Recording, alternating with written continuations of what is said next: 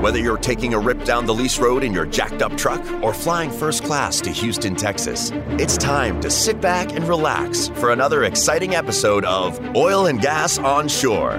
This episode is brought to you by Tendeca, a global specialist in advanced completions and production solutions for the oil and gas industry. And now, ladies and gentlemen, please welcome your host, Justin Gauthier. Welcome to this week's episode. We're here at the Cannon with Stephen Pope, engineer at Durango Resources. How you doing today, Stephen? Doing great, Justin. How you doing? Awesome. Well, better now that you're here, and you made my job a heck of a lot easier by coming in with like your own show notes and everything. I got to tell you, I have to give this man some credit because I'm pretty sure he spent more time preparing for this recording than anyone I know. So whether that helps us or not, I give Stephen major kudos because he did all the work for me. So this is one of the better episodes. You know, whoever's out there that has a podcast, you need to get him on because he comes prepared, I got to say. This episode's fueled by Perfect Keto. Whether you're on a keto diet or simply looking for a healthy snack alternative and a resource for healthy eating, Perfect Keto offers it all. I especially like this stuff when I'm on the road because it's keto-style snack that doesn't spike blood sugars. And for anyone out there who has a somewhat inclination on health, you know, blood sugar spikes and drops cause that afternoon drowsiness and crash. So, you know, when I was driving to the rig, you know, actually last weekend, I had some snacks with me and it was good because when I got to the rig at about 7:30 at night, I was still dialed in and didn't feel like I needed to hit a power nap or drink some coffee. So a shout out to those folks. They do a great job. And another big shout out to our friend, Jose Solis. He's the one who made the connection and made this happen for us. So yeah.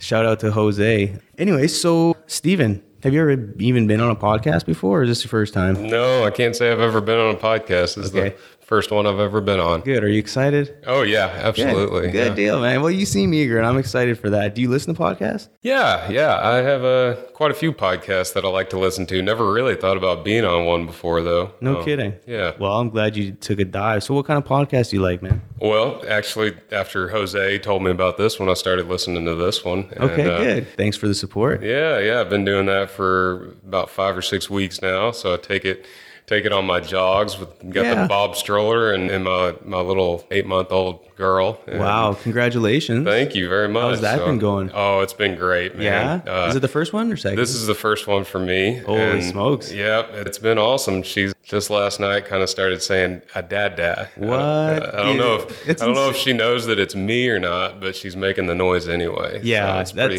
that's exciting. So, you know, when children hit these milestones, it's, you know, when you talk to, you know, friends or people who haven't had kids in a long time, it's kind of whatever. But, you know, being in that moment and seeing them develop and create, you know, just life, it's amazing. And, you know, we have a 3.5-year-old daughter. So, of course, she thinks and she knows it all. So I always tell her, I'm like, honey, you need to throw away your eyes and ears because apparently you know and have heard everything. Like, and she's like, Daddy, I know everything. I know where my knees are and I know my colors and I know shapes. And she's like, I want to go to work. I'm like, yeah, you probably could. Like, and she always claims that she knows so much. But, you know, seeing like how you're experiencing with like different, you know, words and just the progression and development, you're in for a wild ride, man. And I'm certainly excited for you. And it seems like you embrace the, you know, going out and jogging and going for walks and stuff. And they need that stuff, man. That's exciting. Any other big milestones lately for her? Yeah, I mean, she's crawling and I like to say walking, but she's walking with my help a little bit, you know. Nice. Yeah. You said she's 8 months. Yeah. Okay. It's funny. So our daughter was similar, you know, around the 8-9 month, you know, you really started seeing some milestones. Our son, I don't know if like my daughter got all the talent and IQ and he has all the muscle because he's about the same weight as she is, but he's not talking. He's not crawling. He's not walking. All he's doing is blowing spit bubbles and grunting. So I don't know if that's a function of just, you know, slow male development, but he's definitely not on the same path our daughter was. So yeah, it's pretty funny. Yeah. Well, each kid is different, right? Exactly. Yeah. We're not too worried about it. My daughter or my wife's concerned. She's like, oh, you know, maybe we need to look into that. I'm like, I wasn't walking or talking. Like I can barely walk and talk now, and I'm 33 years old. So give him a break. He's 9 months. So Anyway, I didn't mean to get sidetracked there. So podcast. You listen to podcasts. You said you listened to this one, which huge thanks for that. Yeah. What other ones do you listen to? Yeah, a few others that I like to listen to. One is called Real Truth, Real Quick. Another is called Ask Pastor John. Both of them are kind of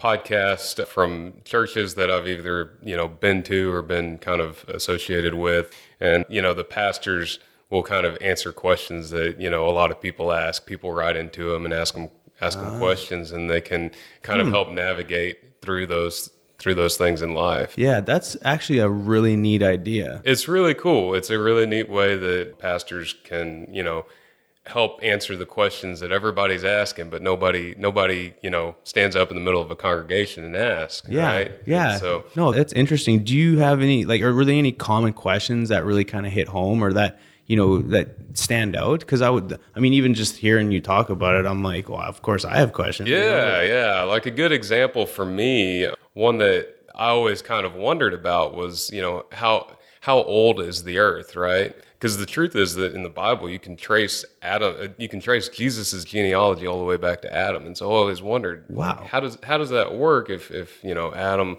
was on earth and the world was made in 7 days? Or maybe you could say that you don't necessarily or believe that Genesis is a direct narrative of exactly what happened. You could say it's poetic, but to help explain that, one of the pastors, Todd Wagner from the church I went to in Dallas, he kind of said, well, think of it this way. When God created Adam, nobody's saying that God created Adam from, a fetus and then birthed him into a man. God created Adam as a fully grown man, right? Yeah. With the appearance of, maturity. Why couldn't he create the world in the same way with the appearance of maturity? The reason that one's an interesting one for me is because I think I always believed that the earth was young, right? And then I got into oil and gas. This is my first, and we'll talk more about that later. But when I got into oil and gas, I had no background of geology, never really understood any of that out of college. And geologists would, come and say, well, this, rock is X millions of years or billions of years old. And I always kind of, how does that work? Yeah. And then it made me realize, okay, well, how much greater is God if he in fact made a world that has the appearance to us of age? And so I think it's a very interesting theory. I'm not saying that you as a Christian have to believe that theory, like there's other things out there. Yeah. But I don't know. Anyway, so that's just one small example. Dude, that's, we could go down a huge rabbit hole with that. And that's certainly interesting, because that's always my thought is like, I grew up Christian, and, my parents, we went to church on Sundays, and it's just, I always had a lot of questions because I'm such a binary, the way my mind works. And it's like, unless you can, calculate it or see it, it's hard to believe. And at the end of the day, you just have to, believe in what, the Bible or, whatever faith it is that, you kind of follow. But just realizing that there's something greater than you, and I think that's the important thing. But it's certainly an interesting topic. I'll have to touch and then even listen to a few of them, because it's something that was part of my growing up with having a religious background, and of course my family beyond my mother and father, they also have a strong religious background. And so do you find nowadays that the younger generation is losing that sense of spirituality? I think that for the sake of quote unquote tolerance, we're heading in a negative direction, right? Sure. I think that tolerance used to mean you believe one thing and I believe, another thing, and that's okay. But for some reason in the past, several years, I think we've headed in the direction of, I have my truth and you have to believe my truth. And if you don't believe my truth, well then you're in the wrong. And I think that's a negative thing. I don't think that's correct. I think that there is an absolute truth. And I think that if you're searching for the absolute truth, you should look to the Bible. Yeah. No, very cool. I can appreciate that. Yeah. So what is the term God to you? What is that? What define God?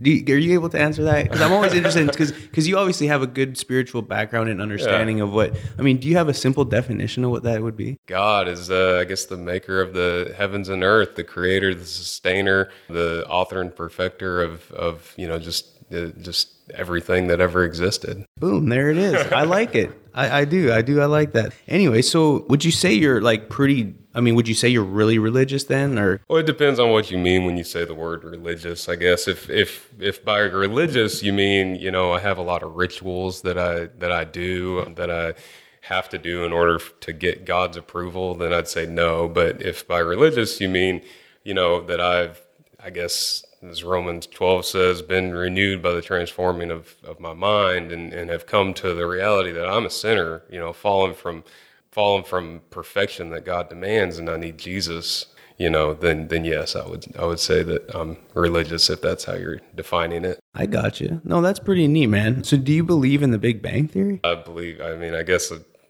I've seen a bumper sticker that said, God said bang and it happened. So I guess I would go with that route. I like that. No, that's hilarious, man. I just thought of that randomly. I'm like, I wonder if he did. So yeah, the bumper sticker says it all. I love it. But anyway, before we keep going, let's take a quick break. If you'd like to support the show, please subscribe and do me a huge favor and take a few minutes and leave a review on whatever platform you're listening to. Any feedback is always welcome and appreciated, good or bad. Also, if you feel like you have a great story, idea for a show, or if you simply just have any questions, please hit me up on LinkedIn. So, Stephen, tell me a little bit about your background and where you grew up and sort of the journey. Sure. So, yeah, I grew up in Angleton, Texas, which is just about an hour and a half south of Houston here. Okay. Yeah. So my dad worked in the chemical plants down there. Most people are familiar with Dow. It's just kind of a subset of Dow. It's Schenectady. And, I always thought that I would work in the chemical plants too. I didn't, I liked engineering. We actually had a high school program for engineering, okay, which I think is a little bit unique, but I loved that. I loved math and science and especially chemistry. So, okay. So I said, well, heck, I'm going to study chemical engineering. And Dad said, well, then you need to meet some of these chemical engineers that are out here at the plants. And so I, kind of expected that would be my natural fit. Sure. So were you always, so it sounds like from an early age you were always interested in math and science and everything. Very cool. Yeah. Like right from the get-go, or did you have any other interests? Well, I guess I had a lot of other interests, especially at the age, football and other things like that. But as far as actually studying. It was a whole lot better than history or English or something like that. I hear you. And the reason I ask is I have a huge appreciation for that, and I have a hard time identifying because I just grew up. I really didn't enjoy school. I had a hard time studying math and science. Like just all that stuff just came very difficult for me. So I find it interesting. Like I interviewed someone, Roland Reyes. Actually, he's a very extremely intelligent young man. And yeah, he joined like when he was in high school, like math and science competitions, and I was just like. And like all this stuff comes so easy, and I'm like, I have to study like even like simple algebra. Like it took me forever to quite understand it. And so again, I don't know if it's the champagne my mom drank when she was pregnant or what. But again, I find it very interesting that someone just has that natural aptitude to be able to just understand that stuff. So good for you. And obviously you recognized it, you capitalized on it, and then your dad was like, here's what you need to do. So anyway, not to derail you there, but I was just curious. So. Yeah. So, I would say that I struggled more with like reading books and stuff like that. They would have accelerated reader points that you had to get every single 6 weeks to meet the requirements. And I always struggled with that. But, taking home a math problem and getting my homework done, that was always a lot easier. Gotcha. And then in high school, I really liked chemistry. So I thought, well, heck, I'll follow my sister's footsteps and go to A&M and study chemical engineering. Good for you. They got a pretty strong chemical engineering background, hey? Yeah, absolutely. Cool. Because most of the folks that I interviewed that from A&M, they did petroleum engineering. So was there a reason why you chose chemical versus petroleum? Or? Well, like I said, my dad was in the chemical plants, and I always also heard that that was the most diverse opportunities. Was once you started in chemical engineering, you could go in lots of different routes. That's a good call. And that's, some folks even say like going to doing petroleum, obviously it's served its purpose and it's gotten them into a great career, but oftentimes they say either chemical or mechanical would have been nice because like if something were to happen in the oil field or whatever, then they can go at least apply somewhere else, and it's a bit broader while it's still somewhat specialized. But yeah, I can certainly understand where you're coming from on that one. So how was your time at A&M? Was it as crazy and fun and exciting as everyone else says it is? Oh yeah, it's so crazy, and yeah, it's absolutely exciting. Went to all the football games and cool. Loved that. The first football game that I remember was when my sister was a freshman there, and we beat OU. OU came in, ranked number 1. Yeah. A&M was not ranked at all, and I mean it was just the hardest hitting game that I can remember. No way. And so what year was that? I think it was 2006. Yeah, it would have been. Okay. Yeah, 2000. No, it was 2002. Sorry, 2002. Okay.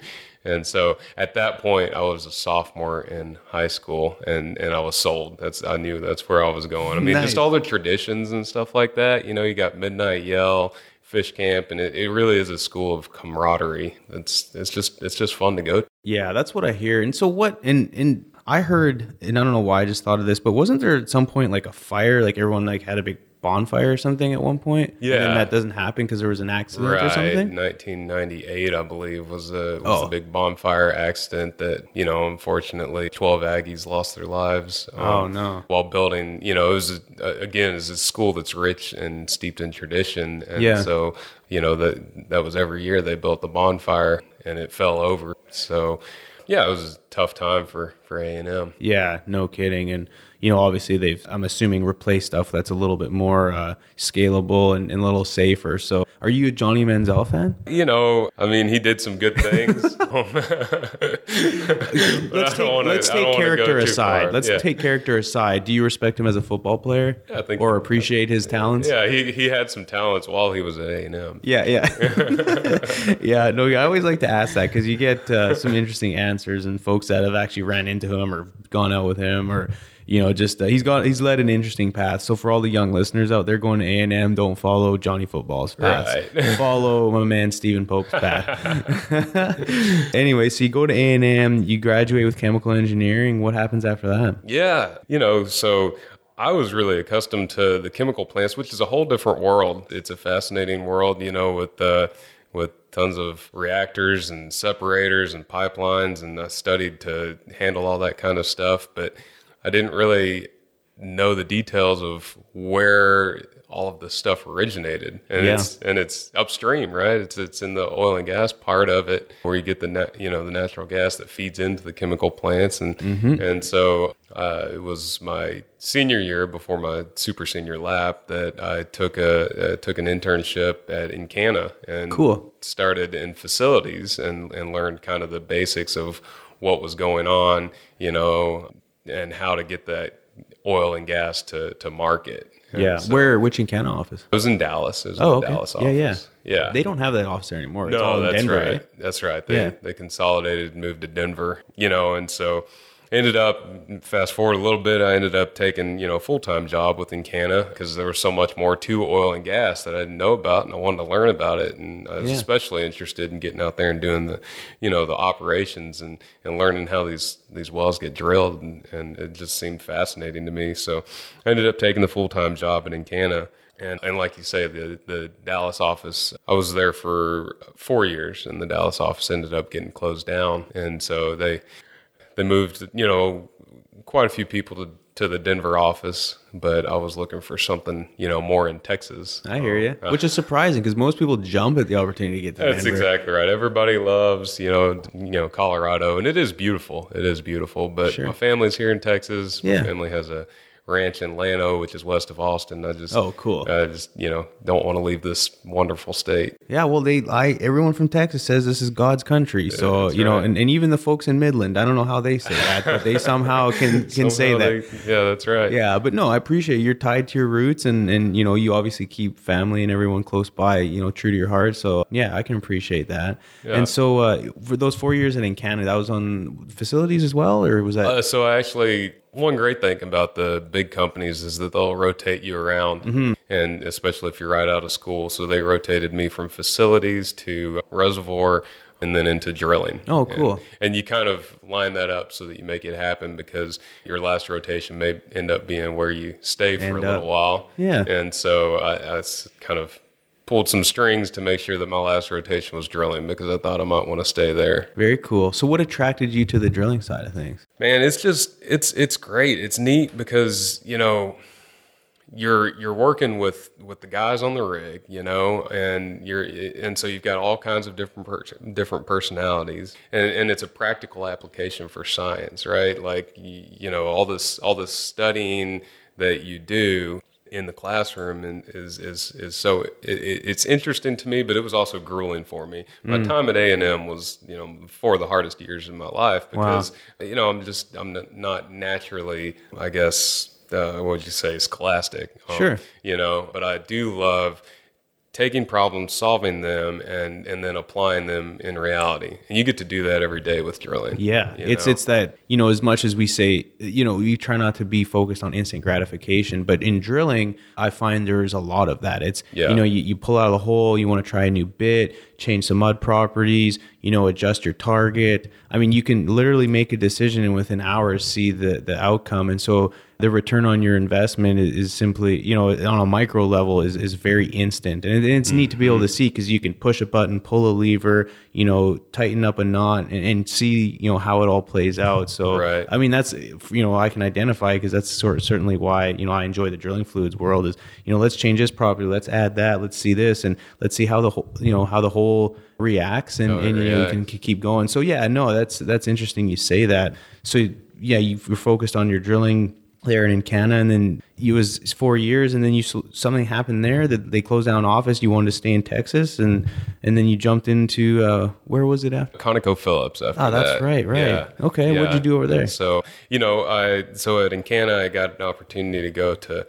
Tuscaloosa Marine Shale and Haynesville, Mississippi Lime, and some in the Woodford Shale as well. Yeah, up in the stack there. Yeah. And so, I just lots of opportunity and also the opportunity to go get on the rig and cool. and see what was going on with these guys that I would eventually be talking to on the phone, but to go just stay 2 weeks on, 2 weeks off type of thing with the guys on the rig. And so that was a great experience. And so then I hired on at ConocoPhillips, and same type of thing, less different plays that I was going to, because this was all in the Eagle Ford. Oh, okay. So you got some of that South Texas experience. Exactly. Nice. That's the funny thing. That was the first time I'd been in South Texas, but great opportunity and great also, moved down to Houston at the time because, I was in Dallas, but my family's kind of more from the Houston area. So interesting. So it worked out great. Yeah. Yeah. And, at Conoco, there's more opportunity as well, because here they are on the larger company side of things, right? And so they're applying data analytics like I'd never seen it done before, right? Using things like Spotfire and programs like that. Even back then when you were with them? Mm-hmm. Yeah, that was kind of towards the very beginning of the big data analytics. I feel like, maybe there was stuff going on that. What year was it that you went to Conoco? That would have been 2012, I think. Okay. Yeah, 2012. Yeah, somewhat right before the downturn. Yeah, that's right. Okay, so was there a big culture shift that you seen from Encana to Conoco? I mean, Encana being a Canadian company, obviously, and then, right. They're not quite nearly as big as Conoco, but was the transition pretty seamless, or did you have to kind of change your ways and how you approach different problems or decision making? Or I feel like that the shift between those two was not near as much as the shift between Conoco and Durango that we'll talk about later. Yeah. Both Encana and Conoco are great companies. Had more, I guess, people with your accent at Encana. Yeah. Right. Had a lot of people from Canada come down. Yeah. And just great people that I work with at both places. I really enjoyed, both of my opportunities there. Yeah, very cool. So you jumped into the Eagle Ford back, and so in 2012, that was relative. The Eagle Ford, because I'm trying to think back, because I went to the Marcellus in 2010, and that's when the Marcellus and sort of Utica stuff started kicking off. And it was kind of right around the same time the Eagle Ford started kicking off. So you kind of got into the ground floor of their program, or somewhat the ground floor.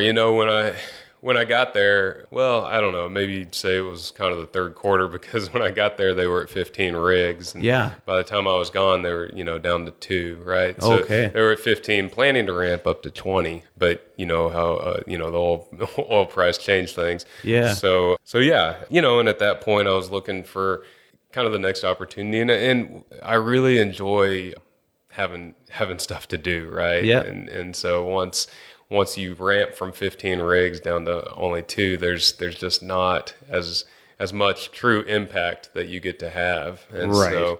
So at that point, a friend of mine from Encana actually told me about a smaller company just down the road called Durango Resources. Yeah. And he said, man, this place has, a lot of future potential. And so he introduced me to Durango. And so I went from 12,000 person company to a 6-person company. No right? kidding. Yeah. Went from drilling $7 million Eagleford wells to doing $200,000 workovers and sitting on workover rigs. I had some I guess surface knowledge of it as to what was going on, but I'd never really sat on a workover rig. I'd been on drilling rigs the whole time, and just the way things go on a workover rig is so different from a drilling rig. You're So how looking at, so? Like on a macro level, what makes it so different? well, for one, you're looking at, dollar wise, it's totally different ball game, right? You're looking at saving, thousands of dollars, whereas on drilling rigs, you're looking at saving millions of dollars, and you have to, or tens of thousands of dollars. Maybe you pay attention to the dollar figures differently, and then you also have 24-hour operation on a drilling rig, workover rig. You're typically shutting down for the night. Right. And so you also aren't going to sign long extended contracts and kick off a drilling program as much with a workover rig. So Yeah. So for the people who aren't familiar with drilling in general, what would be, a typical scope of, say, a regular drilling rig versus a workover rig? Like, they obviously have two different goals and the scopes are completely different, right? Right. So can you just briefly describe the difference between each well or per se, or what? Right. Do? So when for drilling is, you're drilling the well just as fast as you can, setting the pipe and getting out of there. Workover rig is everything after that happens, right? So, whenever you're going back in, maybe setting a packer in the hole, setting, like in a couple of weeks, we're going to go, do a perforating job and set an ESP, setting a pump, getting everything in line to have the pumping units. For the person that's not familiar with this kind of stuff, the pumping units that you see going up and down in the field, drilling rig isn't responsible for getting that out there. That's the workover rig, and the production side. Yeah. And so that's the amazing thing is that, moving from a big company where I was, I guess, small cog in the wheel over to Durango, where it's like, man, I've got the opportunity to see from the ground, for all the way from cradle to grave, all of these wells. We've just drilled 2 wells, which I can tell you about later, but and all the way from surveying and regulatory, getting the land cleared to spud, all the way, through drilling to TD, and now the workovers and everything that, and getting them on production. Yeah. And then making sure they're optimized.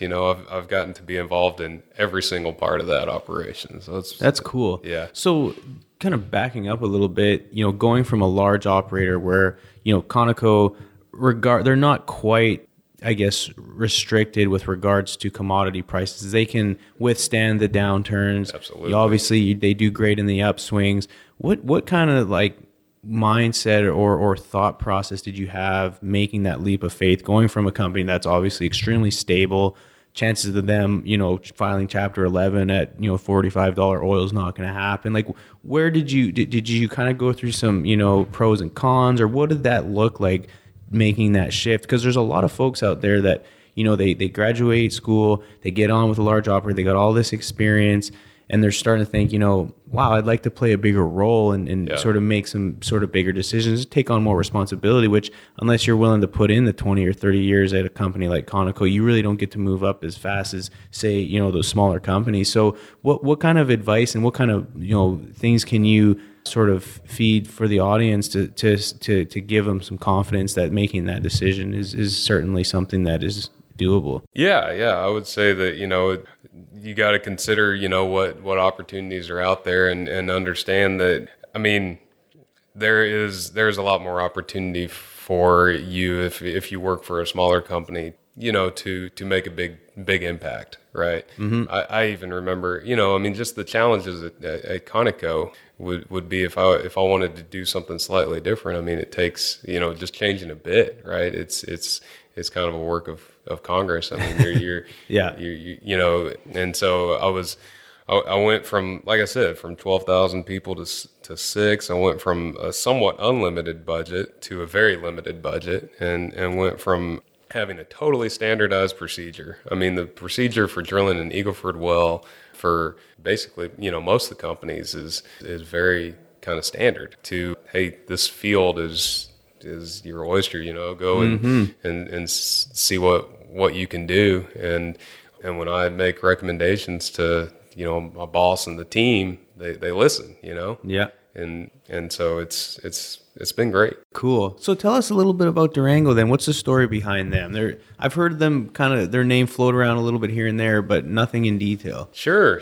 So Durango is a, smaller E&P company. We've got a legacy field called the Richard King Field. So Durango started as Swanson Consulting. My boss and CEO, his father was Don Swanson. Okay. And he used to have, up to 30 geologists doing geological consulting for big companies, Exxon Mobil and Shell and all the rest. And one of the companies they did work for was Penn, Virginia. Okay. So mainly South Texas stuff, right? That's right. Penn, Virginia? Yeah, exactly. And so Penn, Virginia had this legacy Richard King field at the time, and my boss decided that he'd like to head more in the E&P route. And so he traded in sweat equity for the Richard King asset, and so that's what we have today. And it's a great asset with Frio Sands. Okay. Just west of Corpus Christi. Interesting. Yeah. Okay. Yeah. Is that the Frio? Is that something that's been around for a while? Because that's an old conventional play, right? Or it's been around. It's got a long history to it, doesn't it? Time. And that's the crazy thing is that I'm going from ConocoPhillips, where I'm looking at these procedures and doing exactly what there is, and then I switch over to this company and I'm looking at old well files from like the 1940s, and piecing through them and trying to put together the mystery of what happened to these wells back in the 40s, and I'm thinking, man, this is like during World War II, this guy's sitting out here drilling this well, and it's just fascinating to think that this field has been around this long, and the oil that it made was actually fueling our efforts in World War II, Okay. I didn't even know that. Is that true? Yeah. Holy smokes. Absolutely. I didn't know that little history there. That's pretty neat. And back, obviously, in those days, they didn't have the technology we have. So those were all just vertical wells? Just vertical wells. Yeah. That's and exactly are they drilling right. horizontal now in those areas? Or? Yeah, absolutely. Cool. And so, I think that's one of the biggest things that is going on right now is that they're starting to drill these horizontal wells and existing, formerly you might say depleted reservoirs, because you've got kind of the Swiss cheese model where you've got lots of different wells penetrating the acreage in a vertical perspective. Well, if there's still a lot of remaining oil in place, and we believe that there is, and I can tell you a little more about Reservoir Grail and why that's convinced us that not only in our field there's still remaining oil, but in lots of these other more conventional legacy assets, there's a lot of remaining oil left in place. Okay. And so all we've got to do is figure out how to go get it, right? Yeah, and that's exactly what happened with the shale play. We said, there's got to be oil left in place down there. Now we got to figure out how to go get it. Well, it was a very expensive procedure in order to do that whenever we first started in the shale. And now it's a much less expensive procedure to do that, to go get it out of the sands, because the sands are a lot shallower. You're looking at 5,600 feet in our case. And so you can drill down there and, and do these horizontal wells. I think it's the next big thing. I think it's the new conventional revolution that's going to be happening. I think small operators like Durango are going to pave the way. Very cool. And I actually interviewed a gentleman with SPE not too long ago, and he had some pretty strong thoughts, and we had a good discussion around enhanced oil recovery. Does that have a place in the Frio Sands area? Or we've tried things like that. Do you mean like vibrating technology and or just different methodologies to different methodologies to enhance the recovery of oil? I'm not something as simple as like water flooding. Yeah. Oh yeah, absolutely. Okay. Yeah, and so that's kind of our story, and I really should have prefaced it with that. Until a couple of years ago, the technology just wasn't there to drill horizontals and stay within the upper 2 feet of these shales to where you'd stay within the pay. So before that, we were doing a water flood story, right? So, and that's the way you do it. You pump water into the existing wells, turn them into injection wells, and then you'll just circulate just a ton of water and maybe a skim of oil, and slowly over time you'll get all of the remaining oil theoretically never works 100% that way, right? Yeah. You'll always leave remaining oil in place. So that's a good way to develop these legacy fields is to do water flooding. But I'm starting to become convinced that the better way is to drill horizontal wells in these fields.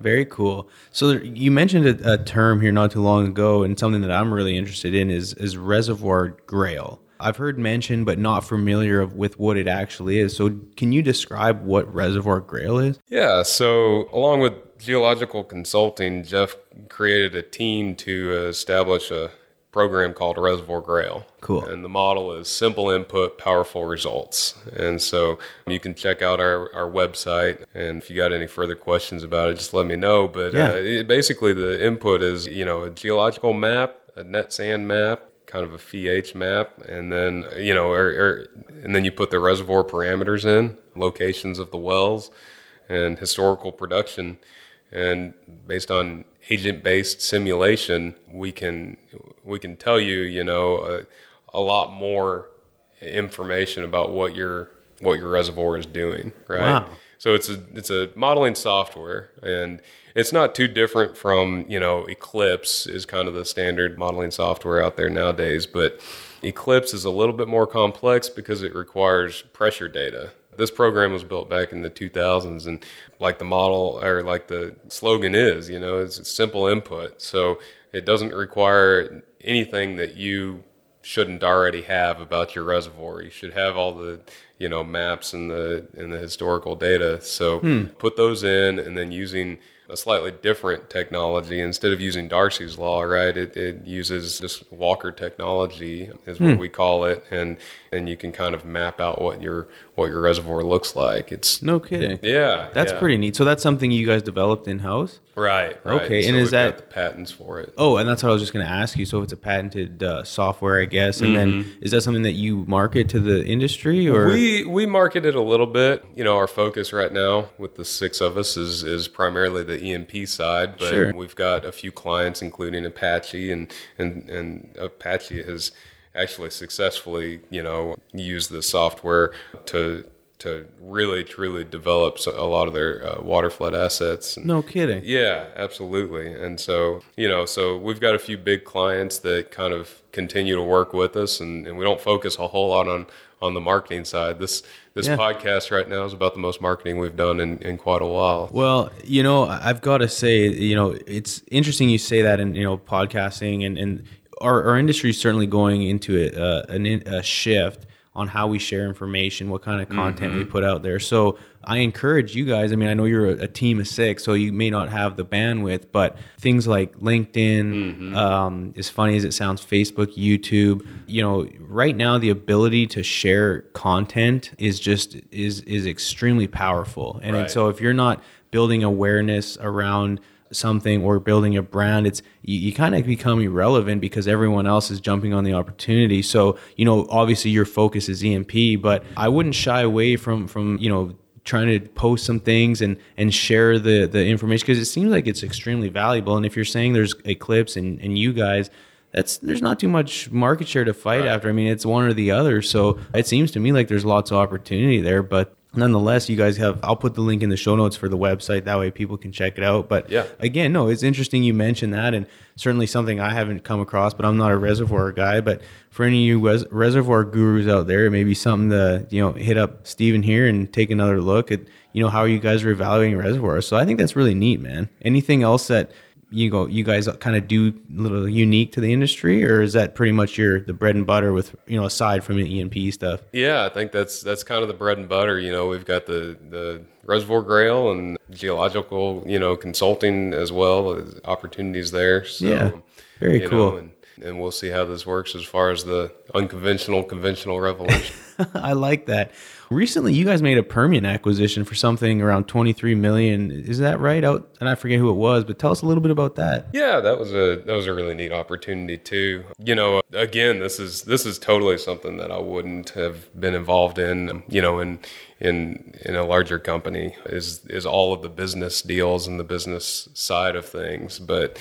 Yeah, we did a deal in the Permian, found some acreage out there that looked looked as though it could be downspaced. And so we made a bid and we ended up winning the bid. And so Cool. as my boss said at the time, we got a tiger by the tail. And so we looked for opportunities to do the funding of the acquisition. We ended up finding one, and those people ended up operating.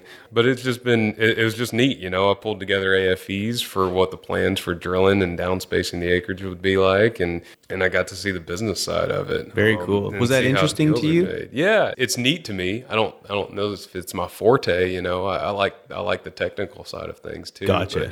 But you know, when it's all integrated into the same meeting, it's fascinating. I've really gotten to learn a lot from my boss about how deals are made, and he's very, very good at it. Cool. So you guys have drilled a few wells out there then, you said, or? So the other company ended up operating. Gotcha. The company that came in and funded it. Okay. Was it a success for you guys, or? Yeah. Cool. It was a success for Durango. Very Absolutely. Good. Very good. Does AI or big data analytics play a role on your current, you know, what you do on a day-to-day basis? Because that's constant buzzwords flying around. And so I'm always interested to see if, you know, people, if under what, you know, whatever discipline they're in, if they're starting to use a lot of that stuff. Right. No, absolutely. You know what is really making a difference nowadays for companies like Durango is just the amount of freebies that are out there as far as technology. You wouldn't believe. Okay. You know, because here I was learning about Spotfire while at Conoco, and I thought, man, that's a great program. Then I moved over, and especially along with the acquisition that I was telling you about, it's a big acquisition, just trying to get my hands around everything that needed to happen. And I thought, man, if I could only have Spotfire, if I could only, you know, get my hands on, you know, a copy of that program. But it's expensive, and justifying that to the boss. And so then I found this program called Power BI, which is powered by Microsoft, and it's the same thing. And so you can just, you know, so I was able to handle big data, you know, for free. It's all part of it. And so then you've got that, and then, you know, and then we've got OneDrive out there, which if you have a Microsoft subscription, it's part of it. And OneDrive has also been incredible for us, especially on the drilling side of things. Because look, we're not drilling, you know, full drilling program, and WellView is a great program. I guess in some cases like the bane of your existence, but it was a great program, you know, at ConocoPhillips, but it doesn't make sense if you're only going to go drill the one or two offset wells. It's really more for if you have a full program going on. So I took a lot of time to develop, I guess, a drilling report that automatically feeds in through Excel, and that way we're keeping track of all this data, keeping track of all the information, everything that my drilling supervisor puts in, he types it in, links it over, and then it's instantly in my computer, which is actually faster than WellView, because with WellView you got to sync things up and resync it. And with OneDrive, it's automatically synced. Right. And the way I developed the program, you got inputs over here, and then you got your output general report, just like what WellView has.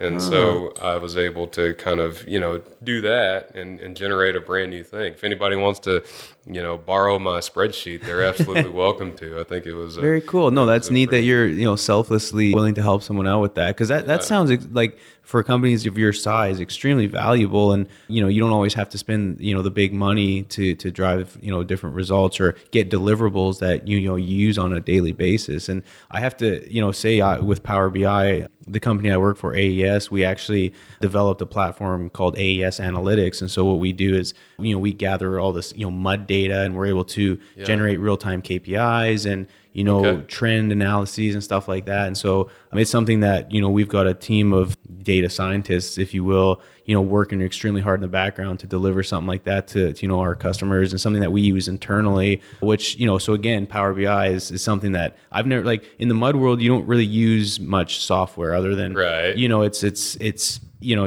other than like the mud program itself when you're generating a mud report or something like that. But I've had a huge appreciation for that side of things. And so Yeah, you don't always have to spend the big bucks to get the fancy stuff. That's right. That's right. And while we're talking about software, just got, Reservoir Grail, right? There you go. Simple input, powerful results. It's also, more affordable, right? Yeah, no, I certainly like that stuff. And again, there's a place for, the sort of the bigger high end stuff, but you can certainly make it work if you're on a budget. So That's right. Exactly. we're right now, in the oil industry, we're on a budget every day. I feel like, with the downturn hangover. Exactly. That's exactly right. Right. Definitely. Good deal. So what would you say, kind of, taking a step back, looking at everything, what do you like most about your job? What keeps you motivated and just keep, grinding every day, coming to work? Is there something specific about Durango or what you do that keeps, you engaged? Man, I just love the new opportunities that come up each day, right? I mean, there's and different ways to go about thinking about things. I love working together with the team. We had actually Steve Pearson came into our office just about a year ago. He's the former VP of Citation in Anadarko before that. Yeah. And so he's got tons of experience, and I mean, he used to have 400 people reporting to him. Wow. And so he comes over and is basically helping out Durango, and I've just learned so much from him, so much from Greg and Jeff, the older guys in the office have taught me so much about that I just didn't know about geology, production, business deals. And so I love learning new things and love that we all really ultimately come together as a team to try to find the oil, try to go get it, and try to make this thing a success. Right. So it sounds like you guys have a very unique and special culture within Durango. Yeah. And nowadays I think culture is so important, and you even talk to some folks, and people would actually, so believe it or not, would give up a little bit of extra income for a company with good culture. And so, who sets that precedence within your company? Does it start at, leadership down, or how have you guys created that environment? That's a good question as far as, company culture and leadership. I think one bad apple can have a tendency to ruin, a culture if you don't watch out for it. But I think that we're fortunate to not, necessarily have any bad apples. And so we all work together as a team in this case. Yeah. I do think that, leadership is something that should be done kind of from the servant level, right? Yes. And so I think that Jeff does a great job of leading the team, but I think that we all look to ourselves to be leaders as well, right? Of course. Yeah. Yeah. That's a good answer, man. So Steven, do you have any daily routines or habits that keep you focused and motivated to keep grinding? Yeah. I guess as far as daily habits and routines, my wife and I are reading through the Bible in a year this year, and so we've been which is a lot. So we've been doing that every evening. Okay. Do that and pray together, right? And I think just very cool. A simple reminder of spending time in the Word and acknowledging that my true source of strength is not myself, but from God. Yeah. Is it hard to digest? Because I've read the Bible a little bit. I haven't read it from front to back, but I just find I get it's like reading poetry, and it's hard to digest. So is it just through repetitive reading it slowly starts to sink in, or? No, it is. There's, it seems like every other night or so we come across a passage where we're just like, man, this is challenging. I don't understand exactly what it's saying, or I don't know what this means for me.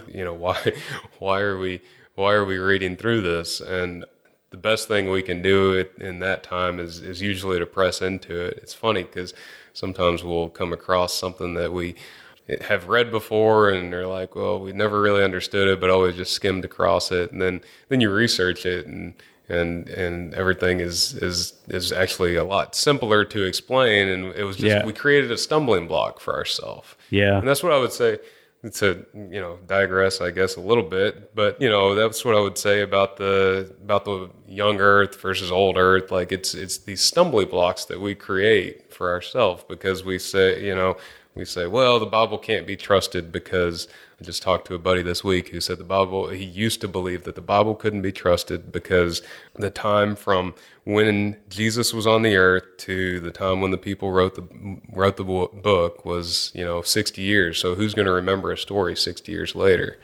And then he said, I was in a Bible study for the reasons of political gain and didn't really believe what I was hearing. But I read the book. I read John 14:26, where it says, "And the Holy Spirit will come to you, and He will remind you of these things."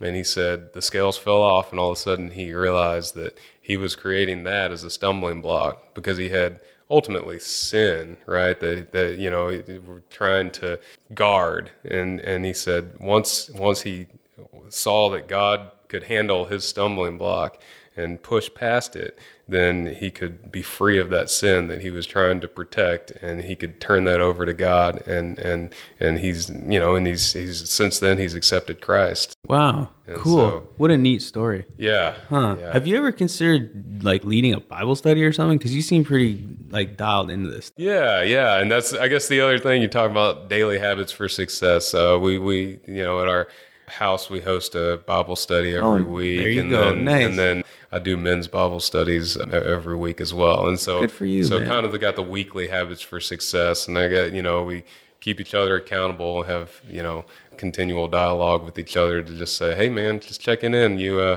doing all right today? So why do you offer that? Like, what is it? Something that you enjoy giving back?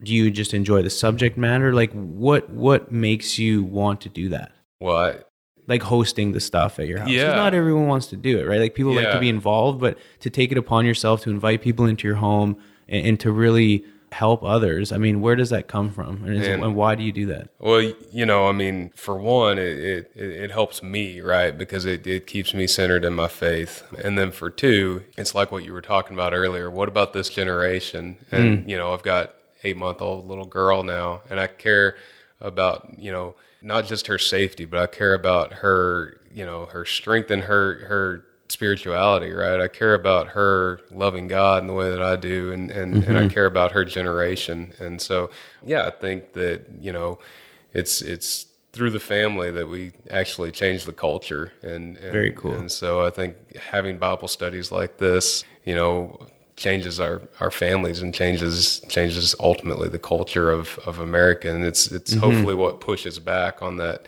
kind of fake tolerance that I'm talking about and focuses people back on what the true truth actually is. Yeah. Wow. I love it, man. That's certainly something that is very helpful. And I think a lot of people are searching for opportunities and for people to take them in to share those experiences and learn from someone like yourself who's obviously got a good handle on it. And so I applaud you for that.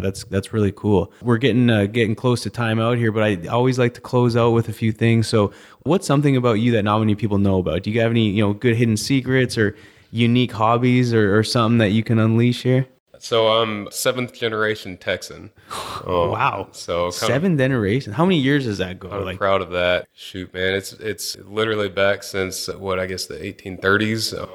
Oh, wow. That's cool, man. Along with Stephen F. Austin's original 300. Not in the original 300, but shortly thereafter. Wow. So what are some of the, there's the obvious ones, but in 7 generations, what are like some huge historical moments for Texas? Because I'm from Canada, so I only know the very little ones. So like out of my selfishness, curiosity, what's happened over 7 generations? I'm sure when I tell you, the original 300, that doesn't really mean much to you. But in Texas, we're forced to take Texas history. I should probably do some a little. Great subject in 7th grade, but no. So my great grandfather. Three greats, grandfather fought in the Battle of San Jacinto. And so that's where my family got, ultimately my family got the ranch from. I used to think that it was directly from fighting the battle that the land grant came. But it turned out that I was wrong all this time, and he ended up getting, just a few ponies out of the deal. But at the time, ponies were so much more valuable than land was, because land is easy to get. So he took those ponies, headed up to Central Texas, traded them in for land. I'm sure that's not exactly how it worked.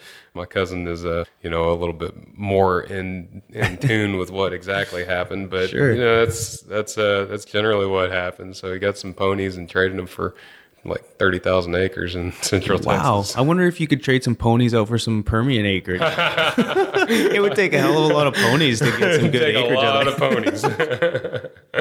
Yeah, I don't think they're making those transactions anymore. It's more how many Benjamins do people want, not so much ponies. It'd be a lot of them. That's right. That's funny. No, that's neat, man. Anything else that your family's been a part of? Then after that, my great-great-grandfather, so the other one's son, fought in the last Indian battle in Texas, last cowboy versus Indian battle ever to take place. He led it up the Battle of it's called the Battle of Pack Saddle Mountain. Okay, I've heard of it, but again, I'm not dialed in with what it is. But yeah. Wow. So you're genetically predisposed to a lot of cool stuff, man. Yeah. You could go to battle and do land deals, all sorts of stuff. That's pretty neat, man. Anything else? I don't know if we have time for the full story. What's the coolest Texas moment in time that your family was a part of, other than those other two? Is there anything else that was really neat?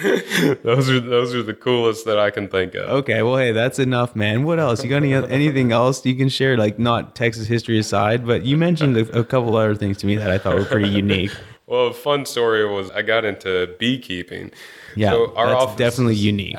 Tell me more, because I love honey. I love honey too. That's actually what got me into it. Our office, like I mentioned, is just down the street. I mean, 3 blocks from where we're at right now on Brittmore. And, I have a bottle of honey at my desk and, was sitting there eating it on a spoonful of peanut butter. Oh, that's the best. And, my coworker, Greg, geologist, came in one day and he's just like, "You like honey so much. Why don't you just, start getting some out of those bees out there?" I was like, "What are you talking about?" He said, "Look in the courtyard and there's a old cedar tree and it has, a crevice in it. And sure enough, there are honeybees that were flying in and out of it." And so no way. Man, you know what, Greg? I'm going to do it. And so I got all the equipment and built a little wire mesh funnel that allowed the bees to get out but not back into their old hive, and then they got them into my box. And the crazy, like I say, I mean, we're right in here in the middle of Houston, and so I set this up just down the street and started collecting a whole bunch of the bees. And so I tried to get into beekeeping in that way. Okay. Progressed forward a little ways. I was right in the heart of it, getting stung like... I was going to ask, so how did that all go? Because right away I'm thinking, no one likes to be around bees because the chance of getting stung are about 100%. Yeah. So, I had the gear on, but sure enough, I'm going to get stung. Is that right? like the big mesh helmet there, hat thing with the gloves and you're walking around? Yeah. Oh my So goodness. I bought all that and had it tucked in. Every morning I'd go tend to my bees and then come into the office, and the guys would look at me and they're like, "What is wrong with your face?" And hey man, play with bees, you're gonna get stung. So. No kidding. So how much honey? So are you still doing it? No, man. Yeah. So I tried to get the queen, but you'll never get the queen to leave her hive. There's so many interesting bee facts that I started to geek out. Oh, I'm sure. I told my coworkers, I'm like, "Man, if I get back into this, you got to stop me because I'm getting stung and I'm just nerding out over it. Nobody cares about me and all my bee information." But anyway, so at one time I was supposed to be in a buddy's wedding and got out there the morning before. I thought, I'm not going to get stung. And sure enough, I got stung like right above the eye, and no amount of antihistamines are going to keep me from showing up in the pictures at the wedding. My wife was so embarrassed. Oh, so you still did it though, I'm sure. Did you go in the wedding and everybody was just like, went to the wedding and I tried to stay out of the pictures if I could, but I'm sure your buddy didn't care, but I'm sure his wife was not too happy. She probably wasn't that happy, but maybe she had other more important things going on. I would hope so. That's hilarious. So then, right in the heart of my beekeeping days, I was keeping the equipment there in my toolbox, and I went out for one of the workovers, and while I was down there in our South Texas field, one of the other things I was doing was clearing some land so we could get to one of the wells we hadn't been to in a while. Just had to get around to it. And there's this old electrical panel, and sure enough, that sucker is chock full of bees. And and most people are like, oh gosh, I'm running the other direction. The bulldozer operator didn't want anything to do with it, but me, I'm like, oh man, this is great. Yeah, jackpot. Jackpot. It's a total layup for for there to be an open panel where all you got to do is open the side door, and then you can just rob the hive and then go back and close the panel back up. So that's what I did. I robbed the hive and got, I didn't get much because these were actually Africanized bees. So I was even more scared of them. But I smoked them real good, robbed the hive, got about, I don't know, maybe a liter of honey at the most. Shared some of it with the railroad commission lady who was out there checking our signage. Good call. Catch more flies with honey, right? So, yeah. So anyway, that's about the extent of my success on the beekeeping. My hive ended up dying. Oh man, that's pretty cool though. So I've heard is the bee population is slowly diminishing, and somehow that's going to like wipe out mankind. Like, have you heard this conspiracy? Sounds like a conspiracy as far as wiping out mankind. There was a big dip in it last year, but I actually think it's starting to come back up. Ooh, so. Thank goodness, because I was starting to worry. Oh yeah, no. You're still able to get your honey. Good. Well, look, let's take a few minutes to tell everyone about our upcoming events. Hey guys, we have a couple of OGGN events on deck for the next month. OGGN's next Houston Happy Hour will be on October 29th at the Cannon from 4 to 6. As always, a portion of the proceeds will go toward Redeem Ministries to fight human sex trafficking. At this happy hour, we'll be discussing the process of taking a startup from simply an idea to obtaining the first purchase orders. The panel discussion will include Saudi Aramco Ventures, Shell Ventures, NOV, SCF Ventures, Eternal Energy, and Welldiver. Our next Denver happy hour will be on November 6th. Come join us for food, drinks, and a live podcast that we will announce at a later date. A portion of this event's proceeds will go to local charities Safe House Denver and Oilfield Helping Hands. Okay, now to the events on deck. The Timor-Leste Oil and Gas Summit 2019 will be on October 3rd through 4th in Dili, Timor-Leste. The SMRP third quarter West Houston chapter meeting is on October 3rd at 11:30 in Houston. This event will cover the topic, Are your PMs preventing or causing failures? IPAA and TIPRO are hosting their Leaders in Industry Luncheon on October 9th in Houston. On October 14th, the Cannon will be having a Disruptive Energy Workshop. The API Golf Tournament will be held on October 14th, 2019 at Kingwood Country Club. And as of right now, there are some spots still open, so be sure to check their website and register your team. The 2019 Operations and Process Technology Summit will be on October 14th through 16th in San Antonio. The summit will cover maximizing your molecular advantage, practical solutions for today, forethought for tomorrow. On October 24th, OGGN's very own Mark LaCour will be speaking at Tech to Market in Shreveport, Louisiana. The Balkans Petroleum Conference will be held on October 24th through 25th in Budva, Montenegro. The summit is the official event for the Balkans oil and gas industries. Lastly, the George H. Bush Conference this year will be on October 28th through 29th in Houston. Honoring President George H.W. Bush, the Bush-China Conference brings together Americans and Chinese to discuss critical bilateral, regional, and global issues and to generate innovative recommendations for advancing the relationship. Awesome, thank you. I also want to mention the OKC Fin, Feather, and Fur, which will be happening Friday, October 11th. I'm not sure exactly when this episode will air, so if it's already passed, then I apologize. But if not, hit up the AADE website or Courtney Strang with Inwell for more details. That's relatively new for the area, so go show them some love if you can. Anyone out there in the Houston area interested in playing oil field hockey, come join the Hack and Whack crew for some old-timer hockey. We do it every 2 weeks at Memorial City Mall Ice Rink.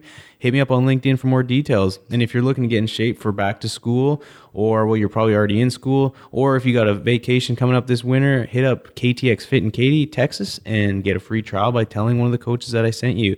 Thanks again for listening to Oil and Gas Onshore. If you're looking for more info, visit Oil and Gas Onshore. Stephen, thank you very much for coming on to the show again. I had a blast sitting with you here talking about all sorts of stuff. Absolutely. Thank you. Yeah, if people want to get to know more about the company or yourself, I got the link in the show notes for the company. Do you mind if I put your LinkedIn in there? Absolutely. Please Cool. do. We'll do that. And yeah, that's a wrap. And always remember, when the density's up and the gas is down, open the choke. Let's go to town. Woo-wee. Tune in next week for another captivating episode of Tendeca's Oil and Gas Onshore Podcast, a production of the Oil and Gas Global Network. Learn more at oilandgasglobalnetwork.com.